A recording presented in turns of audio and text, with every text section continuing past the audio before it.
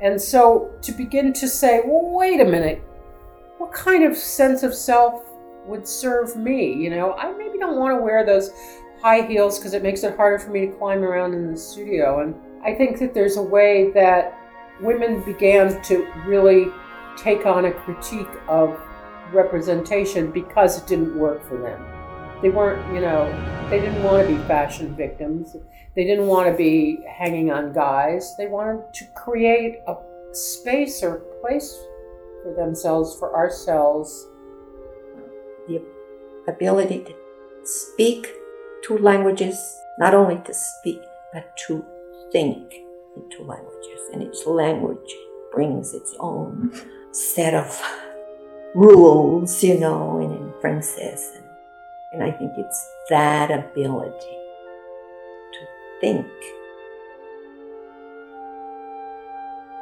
Welcome to Articulated. I'm Marisa Burgoyne, Head of Reference Services here at the Archives of American Art. And I'm Erin Kinhart, Head of Collections Processing and Digitization. This podcast receives support from the Alice L. Walton Foundation.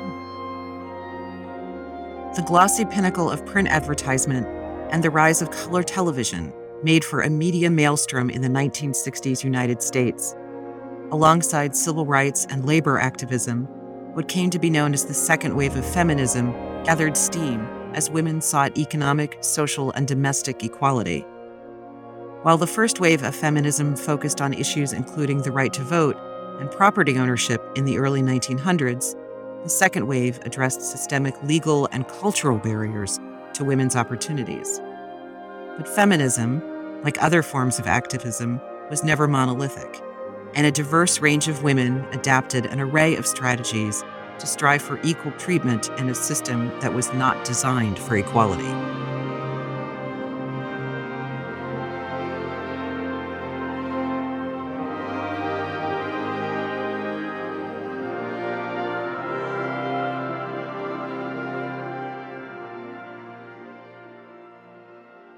In this episode, we will explore how women artists interrogated the concept of the image and its relation to feminism throughout the latter half of the 20th century, spending time with two artists in particular, Sarah Edwards Charlesworth and Celia Alvarez Munoz. Sarah Edwards Charlesworth was born in East Orange, New Jersey in 1947, and her projects probe the ways in which the photographic image conditions, constrains, and connects us. During her career, Charlesworth co-founded arts magazines including The Fox and Bomb, and she often created works in series with archival or appropriated images in surprising contexts. Charlesworth graduated from college in the late 1960s, when many women started to challenge assumptions of and restrictions on their career options. Here's how she described it in her 2011 oral history with Judith Richards. I hadn't thought about being something at all. I was just being me. This idea that I was going to have to figure out what it was I was going to be didn't appeal to me at all. I had always thought of myself as an artist, but I didn't think that was another role I had to take on in some way. I just sort of was an artist. I ended up getting kind of depressed by this whole concept of having a career. I was pretty blue that whole winter. I decided to ditch the boyfriend that went to Yale and got rid of him, and feminism was beginning to be very present at the time. One of her breakthrough early works was the print series Modern History, which imports the layouts of newspaper pages while only retaining the pictures, with bright, blank spaces replacing the text.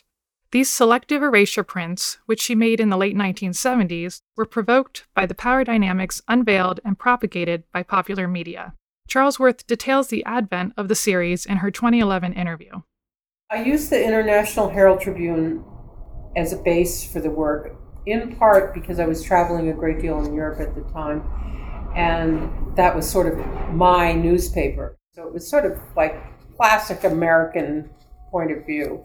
What I was noticing was that at the main picture, at the top of the page, every day was some male authority figure, a king, a president, a general, a pope, and down below were various missiles and rockets and bombs and military hardware. What I recognized is that you didn't need to know president who, king who, General Who, that there was a pattern even more deeply rooted in our culture, both a power structure, but also that in terms of visual culture, there was a way to see that instead of getting all involved with what General so-and-so said. I took away all the text and didn't worry whether it was General so-and-so or so-and-so else. You could see that there was some big guy with a big gun and lots of badges telling us what's happening every day. So I decided to make a piece based on that recognition. From 1983 through 1988, Charlesworth created a 5-part series of prints, Objects of Desire, which appropriate images as cutouts atop colorful, glossy backgrounds in matching lacquered frames. From a stag's head with 10-point antlers imposed over scarlet, to a crop of blonde curls against a black background, the slick surfaces propel their subjects out of the frame. Charlesworth printed these as sebachromes, a process that deeply infuses dye to forestall color deterioration. Radiating with their backgrounds, the images feel iconic, and Charlesworth takes these objects of desire as lines of inquiry into our associations with everyday things. In the push and pull of the symbol and the vibrant negative space around it, the works measure the force of the images that emblematize and embody our social realities. Charlesworth outlined the project in her oral history with interviewer Judith Richards. I had been interested in the sense that I was interested in how formal qualities affect meaning. I was beginning to be interested in color. So what I did was I began collecting. I had colored boxes in my studio, and one box was red, and one box was black, and one was white.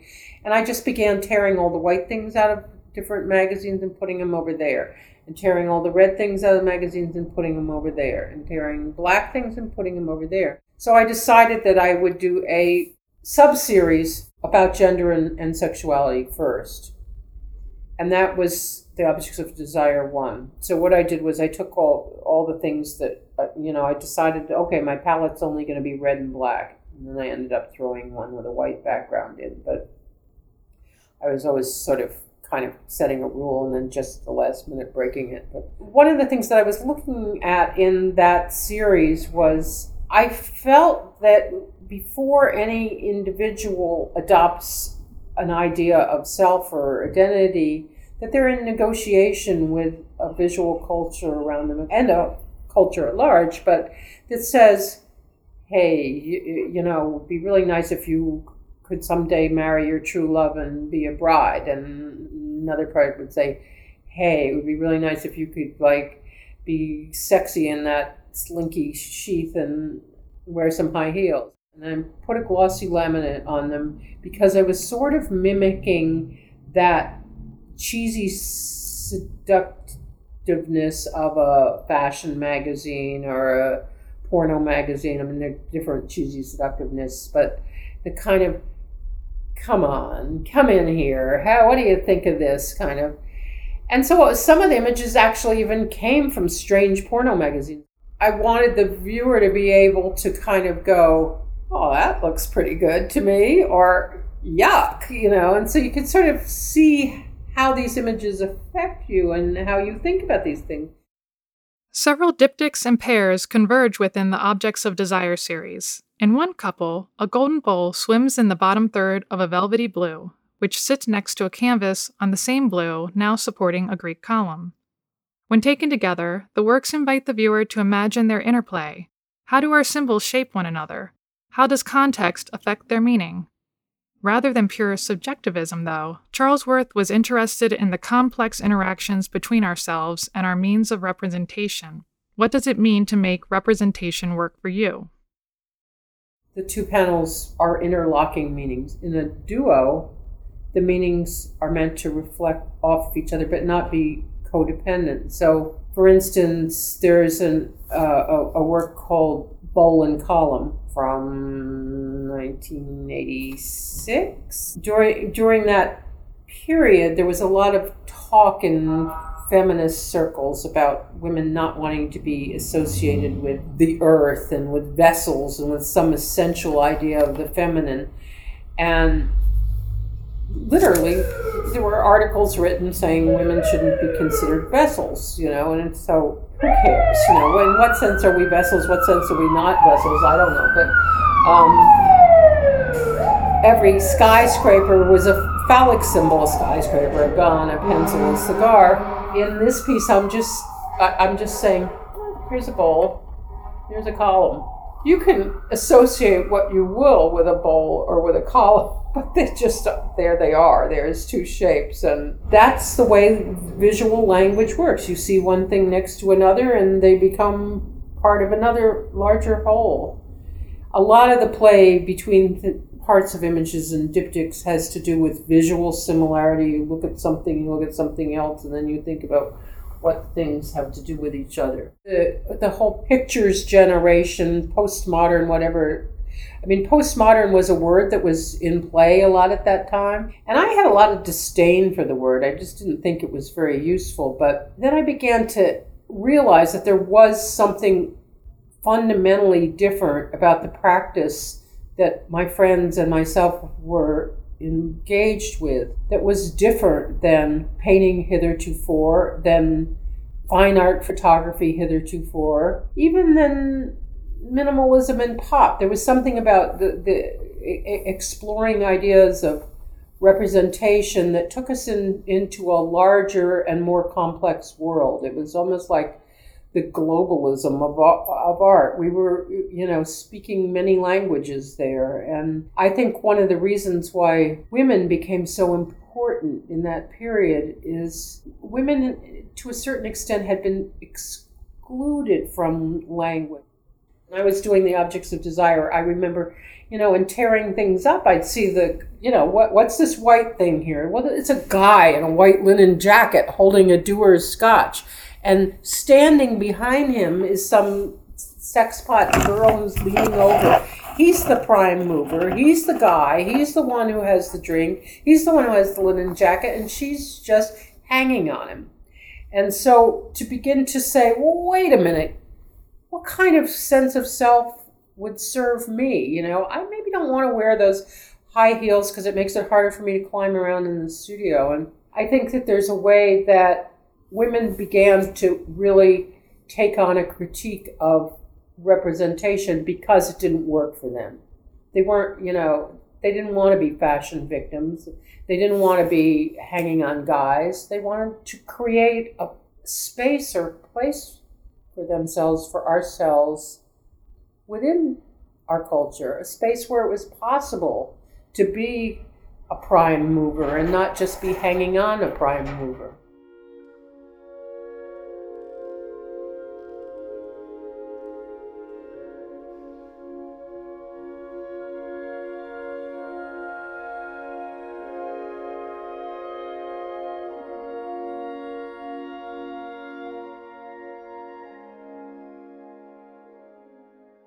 Celia Alvarez Munoz was born in El Paso, Texas in 1937, and her artists' books, texts, installations, and photographs contemplate the nature of memory, language as a medium, and the duality of her Mexican-American heritage.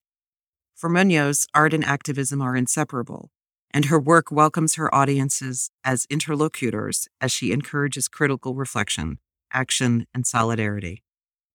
In her 2004 oral history with Harry Cordova, Munoz recalls her growing awareness of women's issues. How would you say your consciousness of becoming a feminist emerged, if you would call yourself a feminist? Well, I was brought up in a home of strong women, number one. And 60s, of course, has to play a role, strong role in shaping anybody who went through that period. But atypical, because with Latinas at that point, were slowly emerging. Having armed now with the art process and that, spirit of exploration, guided me, propelled me, and fed early on in graduate work too. I started examining my role as, my own role, my own immediate role, and the juggling act that homemakers, women, married women, have had to deal with. And that became a commodity for the work. I mentioned, the fact that my mother was part of the labor force. That informed it too. Gloria Steinem and all the feminists, that came to surface that I watched avidly during that period in history, during the late night TV, talk shows, and then starting to pick up the writings was, of course, very necessary. I think if you were of that age, I came in a little late, because I think Steinman might be maybe about my age, a bit younger, but kind of out of, again, that observer, wanting to become part of a participant, and the justice and the injustice connected to that. Yes, I wanted to burn my bras, at that time too. Indeed. So, indeed. So, yeah. Lucy Lippard is an influential critic and curator who has championed women's work for decades and who has helped to build a community and critical mass for women in the arts. When I first met Lucy Lippard, I had to pick her up at the airport for a conference here at UTA, and I asked her, about her evolution, and she responded. I think I asked her maybe about her role, as an art historian, and she said she was more politician than a historian. When she presents the art activity that is socially bent, more communal. And then she does mention, she wrote the article for the Roswell Project, and so placed the project in that book, in Allure the Local. In her 1990 book, Mixed Blessings, Lippard linked Munoz's work with that of other contemporary Latina, Chicana, and Native artists, rethinking the force of multiculturalism in the arts. In their 2004 conversation, Carrie Cordova, a scholar of Latin American art and culture, asked Munoz to unpack her relationship with heritage, tradition, and progress. Maybe you could talk about the sort of being just an artist or being a Latina artist and the challenges or opportunities that are part of that experience. I was not aware in graduate work that this wave was being shaped, okay? That this wave was rolling in. No, and I did not make the works with that in mind, because I knew nothing about it. I mean, I was exploring, like I told you, these other theories and these other forms. Timing, positioning is so important too, in how you fall in that wave of history, in that period of history. I finished graduate school in 1982 and started, continued exploring the book form, very deliberately wanting to expose books on both coasts. So the book went in through a feminist group, which was Women in Their Works, but it extended into this new dialogue that was beginning. And I found out that I had to send my slides, my work, to different people on the West Coast that were looking for Hispanic, Latina, Chicana. I don't know which word was used then. And so I did. And then these other exhibitions started rolling, and they did up until all these were precursor to 1992, which was a quincentenary celebration of or addressing, not celebration, depends on which side of the fence you're in, to the conquest, okay? So, oh my God, yeah, it's very exciting too. And before I knew it, this word multiculturalism appeared. And I said, well, I think I've been doing that for a while, unknowingly, for a while, and maybe the works will fit there too. Then these exhibitions started surfacing and constructed and opening doors.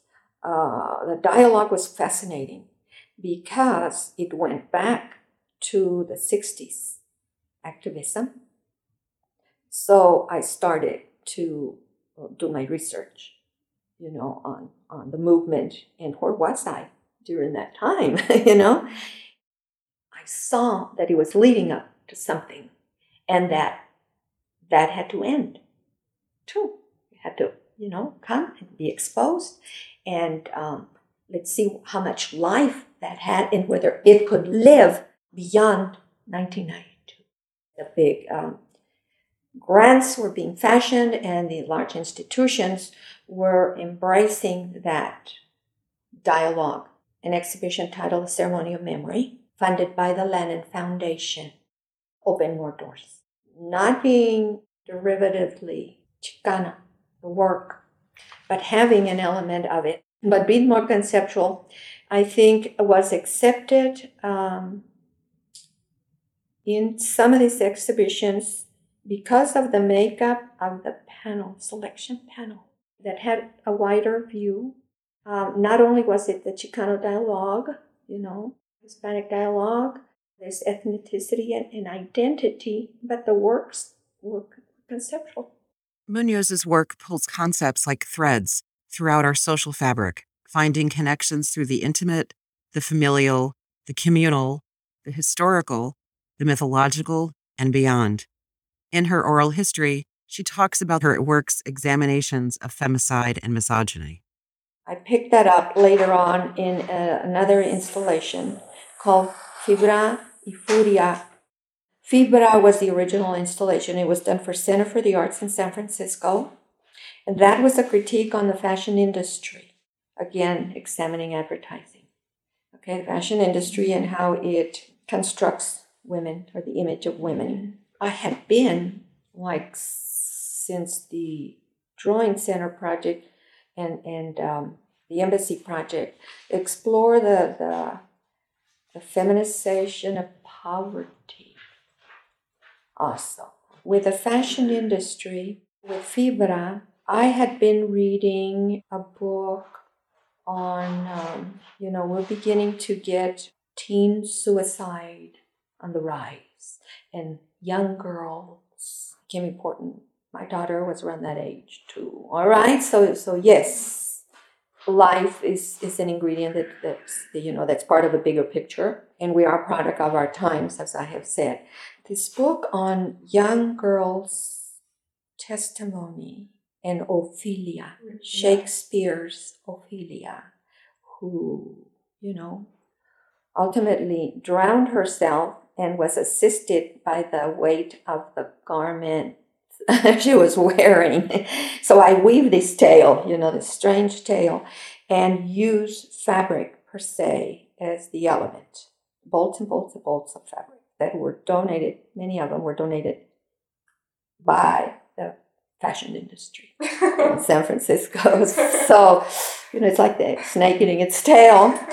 And I design a series of garments that speak about the sexualization of the female. The center hires a seamstress from the San Francisco Opera to construct the dresses, for my design. And I know that in fashion, what is shocking? Nothing shocking. Everything's been done, but then I had to center on maybe the rites of passage and starting with a very sexy Pampers through a toddler in very seductive fabrics to the teen years, with the sequin crowd, cutoffs to the prom dress, that's strategically emphasized, the breast and the crotch and the pompis, in the back, to what contributes to that sexualization, and we become, then the picture becomes a little bit more expanded, and we go into, there's a rise, it has always happened, but there's supposed to be more exposure to child abuse. So one of the garments, and then the transsexual, transgender issues too, so some of the garments are are ready-mades that are embellished, which are like briefs that are treated like tutus. A man's suit with the lapels made out of tiny pajama. This is arrested development too. And then a Candyman's cape, a large cape, that has hundreds of pockets and lots of candies, were stuck in there. And so the big space, the big gallery, which had been group show exhibitions, was offered as the first solo show in that gallery. And it was immense, so it was a big challenge. But it became so experiential, the project, in that it wasn't something you went and looked at, but something you walked through. So the viewer becomes part of the scene. I saw the garments and the fabrics as the bait, the design as the bait, as the lures, like in this underwater journey, this Ophelia thing, started happening. And so the viewer could walk through the installation and become part of either the fish that swam in that in that ambience, in that environment, and later was turned into a digital photograph where we go more overtly into what it is, to this fire and water life thing, but it's still as a lure. One of Munoz's signature works is Which Came First, Enlightenment No. 4, a 1982 artist's book that features images of eggs above grade school grammar and handwriting exercises, as well as Munoz's reflections on the dynamic between education, photography, language acquisition, and self-awareness. Here's how she recounted its development. It wasn't conceived for that. It's a work that deals with perception and lies of photography, and I'm always, the question is, what is truth, what is real, and the role that the camera plays in that was the argument there. I just used that story, as the vehicle. In your grandmother's statement, how did she put it? No, she said, oh yeah, and it's like sex education, and dealing with this generational thing, which is really outmoded. When I was curious as to how a chicken laid an egg, and she would tell me that it came from its mouth or its beak. And the story says that I would sit attentively for hours to see if I could witness the event, and that's reality. That's the eye in operation there. And that, unfortunately, they were just too fast for me. The photographer is behind the lens. So it's constructed, and is it reality? Is what you're seeing real? Is it true? The picture presents a row of eggs that in line, one behind the other. And you take it for granted that you're seeing a row of eggs. Here, perspective comes into play. You see objects that are closer to you appear to be larger. Those that are further away appear to be smaller, when in actuality, they are not. You take your hand, and which one looks bigger? When you put one in front of your face, the other one looks smaller, the one that's away from your face. What's real? They're the same size, and you think you're looking at a line of eggs that come from one carton. But they are, the last image lets you see that they are in actuality of different sizes. So what's real? Which came first? And then the language issue, the verb, like, lay, perfect. I have like a practice when I'm problem solving, or when an idea comes. Sometimes it's before opening my eyes, like the first waking moment. And this problem is arranged there in space, and I can see the pieces. And then in motion, they fall.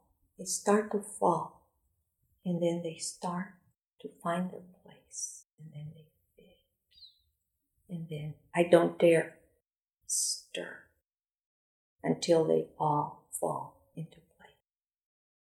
And then I wake up, and then I write it down. Sometimes they come that way.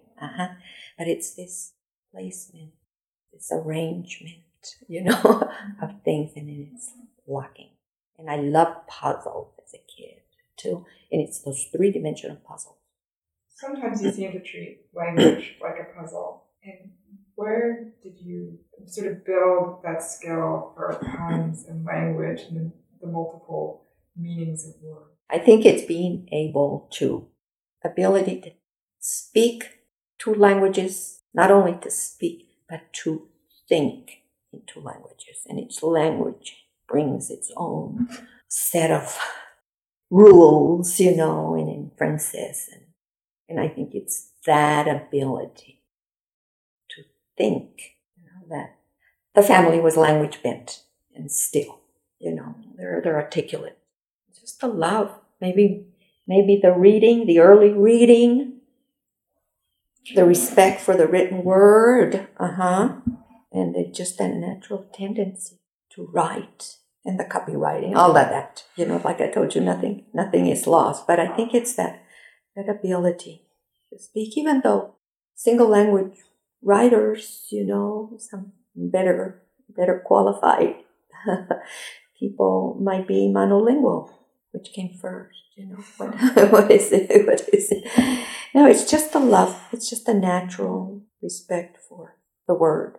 Then there was commentary about what it was for kids to grow up in suburbia, what it was being soccer mom, in wanting your children to be individuals, yet putting them in these groups, where they're patterned and programmed to a degree. By the time, the Enlightenment series came around, by that time I knew that it was material that I could use, that I could work with in order to elevate these concepts. For me, they had to be really formalized. The packaging, the lettering had to be text, not written, but printed, and still spinning off, coming from a printmaker. Yes, advertising plays a part, but I was a printmaker for many years, and that response to the ink, the impression, that paper is still very seductive to this day, for me. I still love the results. I still am in love, with prints. And so these pages became as close to a print as I could bring it, but letting photography come into the picture, quality of paper, and that became important. So it was this whole mixture of using everything, that I have been exposed to, and just utilizing those areas that I responded to. It's thrilling still for me to see that paper and that mark, from the press. It's still, in my blood, yeah. In duplicating the Xerox machine, once you begin to enlarge, the image begins to break down. That's your advertising, that's advertising, information. Yes, you see old lettering that has been small, but then once it's duplicated and enlarged, then you begin to see the roughness of, a curve or a line. And that's romantic too. But at the same time, it's telling. It's giving the history of the word as well as the impression. And it's all about impression.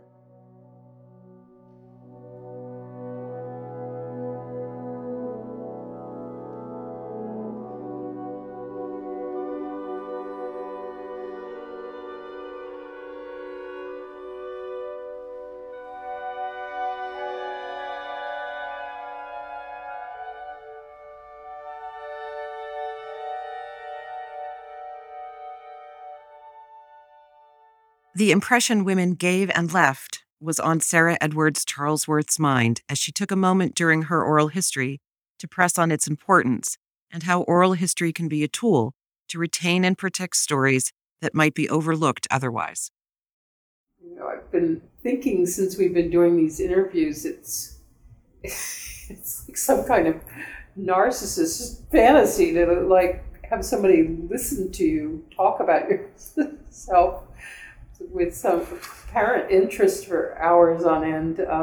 It's also a very strange kind of process of self-reflection to be thinking about all these significant moments in one's life. And I think that the experience of women of our generation in general is quite different than that of our mothers.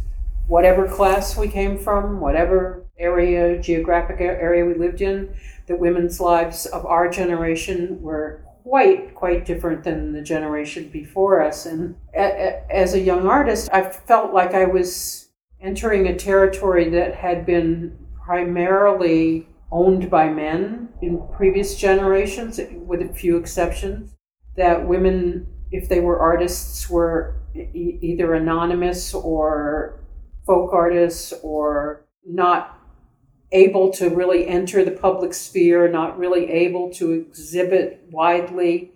So women make different choices for themselves and juggle different issues, but I think the possibility of having a family and children and a career and an income, an independent income, and being able to be fulfilled in a multitude of different ways, it's a possibility for women, and I think the women of my generation have contributed an enormous amount to art.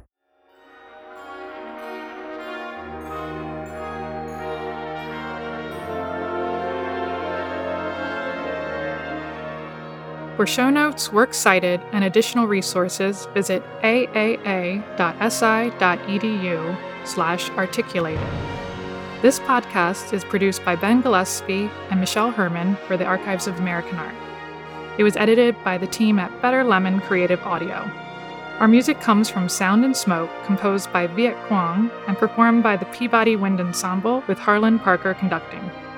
If you enjoyed this episode, please consider rating it or sharing with a friend or family member. The Archives of American Art at the Smithsonian Institution is a nonprofit organization that relies on donations from individuals like you to sustain our ongoing operations and special programs like Articulated. To support our work, please visit aaa.si.edu/support. Thank you.